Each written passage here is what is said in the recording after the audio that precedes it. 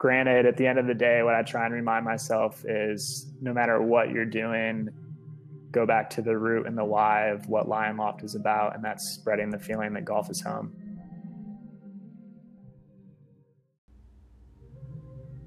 All right, episode 13 of Golf Needs You, a podcast where golf industry creators, entrepreneurs, and professionals can walk us through their personal stories and their professional journeys and tell us a little bit about how they got to where they are today. My guest today is Luke Davis. Luke is the founder of a company called Lion Loft, and Lion Loft is one of my all-time favorite golf companies. I think everything that Luke and his team does is super creative, forward-thinking, progressive, problem-solving, and if you're looking for a way to connect golf and home, Lion Loft is it. Not only that, but as we talk about on the episode, Luke and the Lion Loft team are looking for ways to make golf more sustainable and to really kind of bring the unfinished ecosystem of sustainability at golf courses to a new level. Please enjoy my conversation with Luke. He's candid, he's interesting, he's funny, he's a great dude. Luke Davis, founder of Lion Loft. This is episode 13 of Golf Needs You, presented by Cut Golf, and I'm Will Mayo, Director of Golf Sales and Business Development at Rams Hill Golf Club. Thank you, as always, for listening.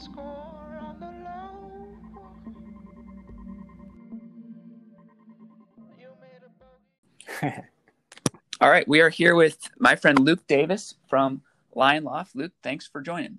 Yeah, man. How's it going, Will? It's going great. I didn't know how to introduce you. I guess the owner of Lion Loft. How do you introduce yourself? Sure. I guess I'm the creator or founder of Lion Loft. Yeah. Creator and founder. So you're in an elevator with someone and they ask you what you do for a living. What do you tell them? I usually say I am connecting golf and the feeling of home. So that comes through the form of products specific to the home, like art and home decor, that's golf related. We also do golf events and create content about the good things in golf. So just trying to spread that feeling that the golf is home. And you do an awesome job at that. I've been a fan for a long time, of course. How do you describe kind of like the vibe of what you're doing? I don't even like that word vibe, but I couldn't think of a better word. How do you describe the vibe of what Lion Loft is? Because I feel like it's very specific. I think the biggest thing is just inclusiveness, a feeling of welcoming. When you think of what a home is, that's what we try and embody every day. We use the word golf homie a lot, which is in line with that concept of a homie is someone you feel at home with, and what we do product wise and just what the brand is all about. It is, just really spreading that feeling of home and what that means to you, and making everyone, regardless of how good of a golfer they are, or how new they are to the game, or if they've even picked up a golf club before, making the game feel approachable, welcoming, and just continue to spread that positivity and feeling of home. Yeah, for sure. I resonate with that, every bit of that. I feel like for me personally, as of late, my mission has been on a small level to like try to explain to folks or whatever that even if you're just like putting in your living room, I like to consider that being golf. Like I feel like it can be so difficult. Like there's so many barriers to entry to golf in general. And like even the concept of playing golf is a barrier of entry. I think if people just buy a piece of artwork, that's golf, I think. Yeah. And hopefully, what we've heard from customers is golf art or golf prints typically aren't something that a significant other would let hanging in like the living room per se. And we hear it all the time, people saying like, this is stuff that they're, if it's a male that's purchasing it, that their wives or girlfriends or, their significant other in general is signing off on and be like, yeah, you can put that up on the wall. It actually looks modern, contemporary, whatnot. So that's always a good feeling, I guess. Absolutely. I wanted to ask you, do you have an inception moment for Lion Loft? Do you remember like where you were or how that might have all began? Yeah, for me, it was when I kind of moved into my first place after college. So I studied, we'll backtrack a little more, professional golf management at NC State. So throughout that time, I was a golf pro interning at places like TPC Sawgrass, Westchester Country Club. And when I got my first place, was looking for some prints of how do I like showcase that I enjoy golf and that I play golf and I'm proud that I play golf. It's one of those things that most people can relate to. You become obsessed with it and it's really all you think about or talk about. And in looking for that, if you do like a search on Pinterest or whatnot for golf art or golf prints, there's not really a lot of things that might look cool or resonate with you if you have kind of like a contemporary taste or an appreciation for design. So that's kind of where the light bulb went off of connecting like specifically courses to people's homes. So that was like our first product was just course maps. So we started doing that back in like 2015, drawing those out, me personally, of the courses that I worked at first and foremost. And it just kind of, grew from there. Wow. So you went into the PGM program, like obviously with the intention, or maybe not obviously, presumably with the intention to do like kind of more of the standard PGA route. Is that fair to say? Yeah, that's definitely fair to say. I was introduced to golf when I crawled, basically, before I even walked. My dad played golf. He was in the Air Force, and we lived in Zaragoza, Spain for a stint while I was real young, and fortunate enough that we lived on the civilian golf course that was there. And so I would like stumble out there, swing the sticks with him. And unfortunately, my parents divorced when I was 4, and I kind of fell away from the game of golf. I was kind of like that summertime, go out with your friends, whack a golf ball around, but not really know, I was never a competitive junior golfer. I never played on the golf team. I played baseball, basketball, soccer, football, amongst bajillion other recreational sports and hobbies, but golf was just kind of that, like, I don't know, a couple times a year type of deal. But after freshman year in college, I went to college to play baseball. My arm was pretty much shot by the time I got there.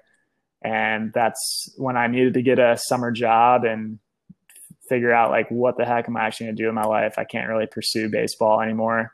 And I got a job doing maintenance, golf course maintenance at a local golf course in Syracuse, New York, where I was, out there at 4:35 in the morning, mowing greens, tee boxes, fixing irrigation lines, doing the grunt work to keep a golf course green.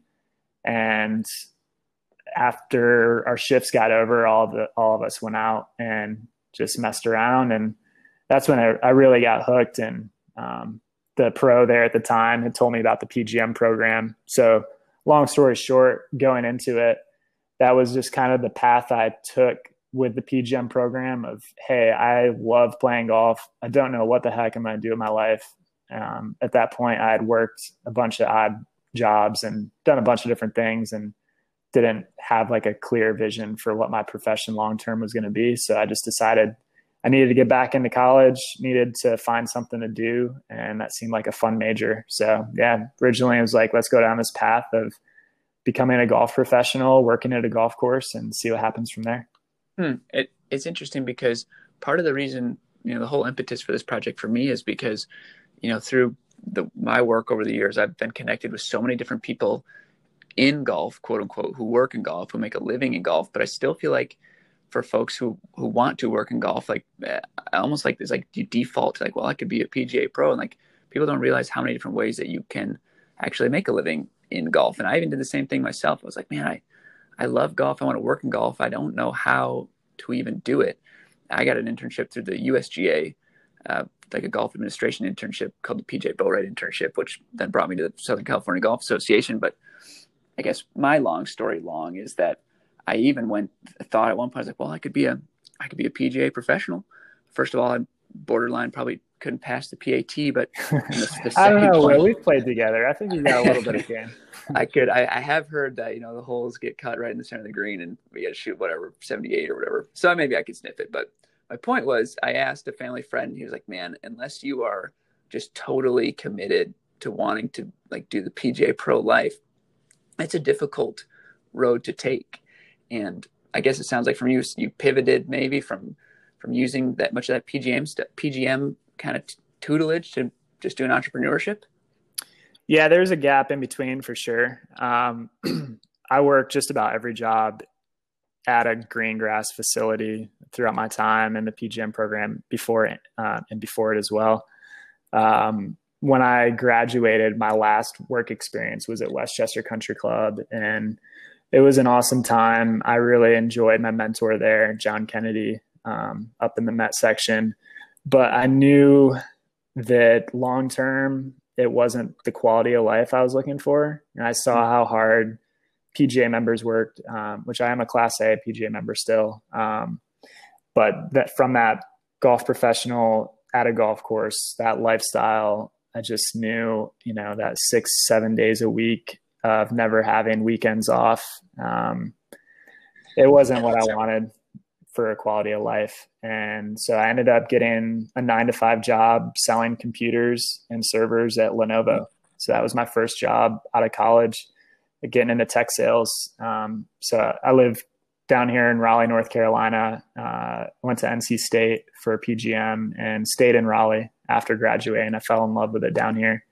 And the tech scene really exploded around the time that I graduated. So I went down the path of technology and software sales for about 5 years.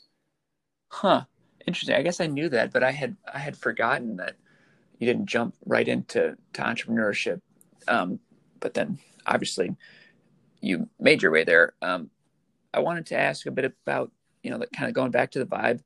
I jump around on this thing, but it is. It's how my brain works too. So that's totally fine. It's my podcast. I do what I want. How much of Lion Loft is like a direct manifestation of your creativity, and like how much of it is objective in terms of like profitability? Does that make sense? Yeah. Well, elaborate a little more, I guess. Just like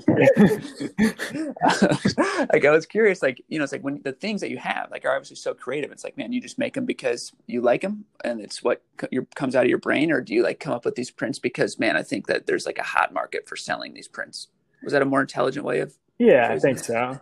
I mean, I would describe my family, especially my mom's side, as super creative. Everyone is like an artist in their own sense. My aunt started a theater on Ocracoke Island, and my cousin, her daughter, she's a potter and now runs her own boutique and ran a pottery shop for a long time. Musicians, artists, my sister is a big artist. So I feel like it was in my DNA. I've always been a creator in some form or fashion, even before I knew that was like a buzzword, right? As a kid, was just always drawing and doing stuff like that. And in terms of Lion Loft, it is that balance of the word starving artist is absolutely a real thing. It's this balance of doing what you love and want to create versus doing things that is going to sell and keep the lights on. So one of the beauties of Lion Loft is we've been able to kind of hit the ground running in a bunch of different ways. So we have like our direct to consumer, and this is more of like business talk. We have like our direct to consumer brand, which is what you see on Instagram. And that's where we really create more so things that we want to create.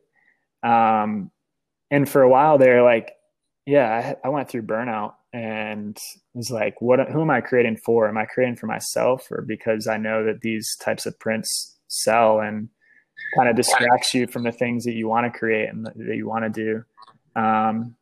In parallel to that, we have a big wholesale business where we sell custom course maps and illustrations to golf courses and tournament events. So that kind of strips you of your creativity right there. But that's what really pays the bills, is like these repeated things that you can like replicate and sell to different audiences. So it's this balance of wholesale and focusing on our consumer brand and how those both work together in parallel. So yeah, that's the intelligent answer to the unintelligent question I was trying to pose. It's like, does that, like, the creator in you and the entrepreneur in you, like, are they like at odds with that? Like, do you find more fulfillment doing one or the other, or is it both exciting for you at this point? No, man, I've gone through different stages of burnout along the way for sure. And that comes from a frustration or like I don't know, like feeling trapped almost in your own uh, company where you have to do these things that pay the bills and you can't carve out time to do the things that make you happy. Hmm. Um, Granted, at the end of the day, what I try and remind myself is no matter what you're doing, go back to the root and the why of what Lion Loft is about, and that's spreading the feeling that golf is home. So just knowing that even if you're creating the 200th course map that you've done for XYZ country club, that the recipient is hanging that in their home or office, and it reminds them of the course that they feel at home at. So that's what I try and focus on whenever I do go through that stage of like, man, I'm tired of printing and packing and shipping these course maps out when all I want to do is like paint or do some like photography projects or what have you. Yeah. Huh. That's fascinating to hear, because even myself, I feel like I know you, and I like have obviously been following what you do for a while. And even myself, I find myself thinking like, man, this guy's got it figured out. Like he can do whatever he wants, whenever he wants. Like he's got candles. He goes on bike trips to Bandon. He's got a podcast. Like it's like from the outside in, it's funny. I guess it applies everywhere. Like you don't necessarily realize all that goes on to being an entrepreneur, and especially one in golf. No, I've sacrificed a lot to even produce anything that you see publicly. Like that just requires me not getting sleep sometimes and being like, I need to create and do these things. Otherwise, I mean, it's part of my self-care, you know. Huh. Yeah. There's a lot that goes into entrepreneurship and starting your own company that you just don't realize until you're actually doing it. I mean, shoot, even like things, accounting and operationally speaking, and we've always produced everything in-house. So everything you see, like print wise, we're printing and shipping, and that takes so much time. And for a long time, up until this past year, really, like it's been hard to figure out how do you grow that and hire people to delegate that and give it up and let other people, you know, I'm a perfectionist and attention to detail is very important to me, and making sure that things are like represented, you know, giving that trust and instilling that in someone else to basically take the reins on production. But yeah, it's a lot. There's a lot of moving parts. There's a lot to juggle. And ultimately as a creative person, those types of mundane things that you have to do every single day can really eat you down and strip you of any inspiration or creative energy you have.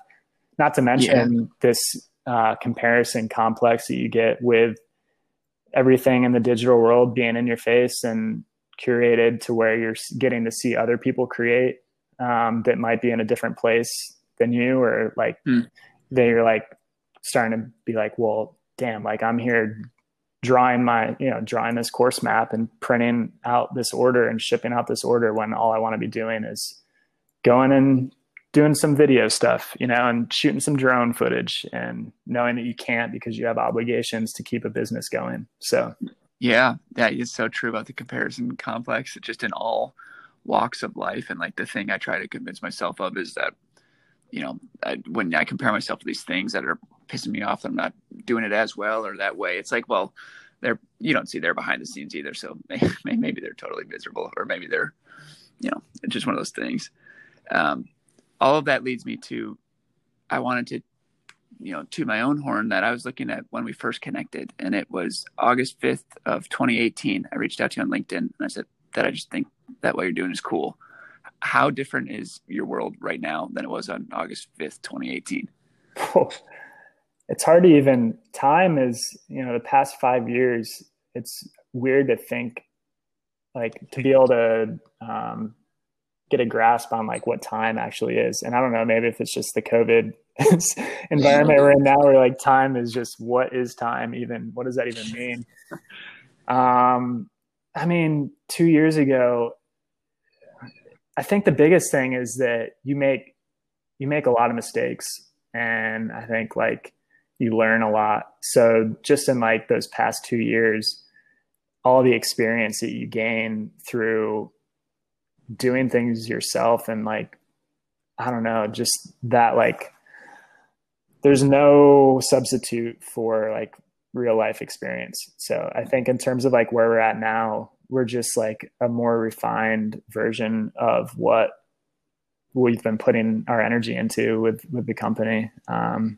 You know, we're still like trying to figure out long term like certain things, and what do we do next, and how do we keep growing certain things. And yeah, I don't know, like the team too constantly evolves, and who's on board. Like a lot of the team that we have had and have are interns and people who are kind of like just getting their feet wet in different fields, whether it's design or PGM interns. So just, yeah, I think that is a little different too. We're up to 6 people now currently, versus back in 2018, it was pretty much just me and Andy at the time, 2 of us. And so. And you kind of talked about it a bit before, like, do you miss the 2-man shop, or is it, I mean, are you glad to have the bigger team? I know you said it kind of like is tough for a creator sometimes to delegate, but I assume overall it's for the best. No, I love it. I wouldn't change anything about any moment in this whole experience. It's something that I like hold dearly, just even the big goof ups or like learning moments, or back in the day when it was just me doing stuff and being able to create whatever I want to. Like I'm so happy with where we are today and the current environment, and very excited for the future. So for me, it's just all maybe like comparing it to classical music and how it's all different in terms of like a long song, right? And each moment, each part of it is beautiful in its own way. No doubt. I feel like, and maybe this is just my own experience with you, but I feel like you have always been really cool on the internet. And how has Instagram affected your success? Was that like planned, or is that really not as big of a function for you as I might think it is? I don't know how to answer that one, I guess. It's, I guess, like the easiest way to create a brand following with the age group that we're in. Yeah, no doubt. And it's a very visual based platform. So for purposes of what we do as a business, it totally makes sense with like what we're creating and the audience we're serving, and it being a visual based distribution. So I think being able to, like express yourself through Instagram as a platform is pretty cool. We certainly have, on the daily, I mean, if you go back to our feed, we really haven't posted a lot in terms of how long we've been around. There's spells where I'll go like 2 months without posting anything, or if you look back through our history. But I feel like you've gotten a lot of, maybe what I've recognized are like that you get a lot of cosigns on Instagram from a lot of like influential people. And I don't mean that in terms of like influencers, I just mean like the Ashley Mayos of the world. I feel like she always cosigns what you're doing, and I assume that helps. I think that that honestly just comes through me being in the golf industry for a long time and making genuine friendships and relationships with people. And it's just, Instagram is just an expression of that in a digital sense, but like in real life, like these are real people that I've had connections with for a while now. Like Eric Lang, for example, first time I ever played Tobacco Road was with Eric. Back, I don't know, like 4 years ago. And before it, when he was working on Be the Ball. And speaking of, like, that was a project we helped him on Lion Loft. So there's like all these things that we do that have never made, like we don't like showcase in our Instagram, like, hey, we did the animation work for Be the Ball. But like, these are all things that we're doing for other people behind the scenes, that these are like real relationships. With Ashley Mayo, for example, like I went and photographed True Spec when there was a new location down in Pine Needles for her. And these are just like things that you build these relationships over time. And yeah, that's, I guess, how I would describe it, is just being in the golf industry. It's a super small community, and it's a special one for sure. And that's been a reoccurring theme in this project for me, is every single podcast, I guess, that I've had, everyone I've talked to, it's like the underlying theme of networking. And I don't know if it's just golf, because obviously golf has been the entirety of my professional career, but at least in golf, networking is so important. And it's become, for me, it's not optional. Like, it is how I envision myself succeeding is through networking. And fortunately, I like it, because most of the time it's making friends, and then you can both find something that productive together. And I don't know if it's just golf or if that's everywhere, but it's definitely a big thing for us that work in golf. I think golf is a special industry. I think it is different. Like, coming from the tech world, it's like bajillion times bigger. I think that's like the biggest thing with golf, is it's such a small industry in the grand scheme of things, that network is that much smaller and tighter. And it's that like third degree connection is, very easy to form. So yeah, for sure. And it's funny too, like with my job, doing sales for Rams Hill, it's like, I've said over and over, I was nervous to do sales. I didn't know how I felt about selling. And then once I kind of reframed it as just sharing something that I think is special and connecting with, maybe without even a purpose, sometimes it became a lot less daunting. Yeah. It's really just networking. 2 more questions. One is not a question. One is just me complimenting you on something that I like that you do. I love that you write your thank you notes on scorecards. Did you remember coming up with that? That's my favorite thing ever. What a smart thing. Yeah, definitely. So kind of in parallel with our social mission, we are very much about the outdoors. So we do things like host camping events, and I go on camping trips. I've always been a kid in nature. I grew up in the woods in upstate New York, chopping down trees to power our furnace in our house, and just always have been an outdoorsy kid and person. So we've always focused on sustainability with everything we do, even if it's not super, like, that's not necessarily like things we're pushing all the time, but it's definitely a part of our products and packaging and what we do. And for example, we make ball markers out of clay instead of plastic that we sell, or with paper, we try and do all with our prints and packages, we try and do all like recyclable materials and tape and that sort of thing. So that's so much cooler now too. I didn't even think about it in that. I just thought it was like an artsy little way of saying thank you, but even cooler. This was about creating an ecosystem of recycling for golf courses, which is still kind of unfinished.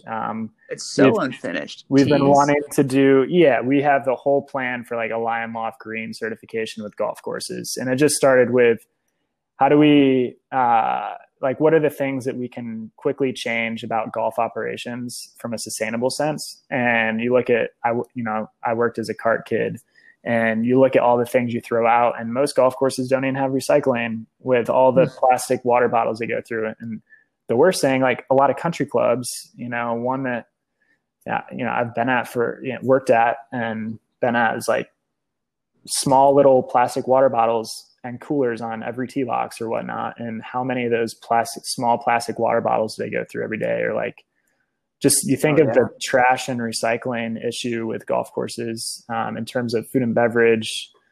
And one thing I thought of with scorecards specifically is like, where do these scorecards go that people leave on the cart or whatnot, and they just get trashed? So I set up recycling programs with Tobacco Road, Pinehurst, Lonnie Pool, a local course, and then another local course here. So just like, hey, here's a box, put your used scorecards in this box. We'll pick them up or grab them, whatnot.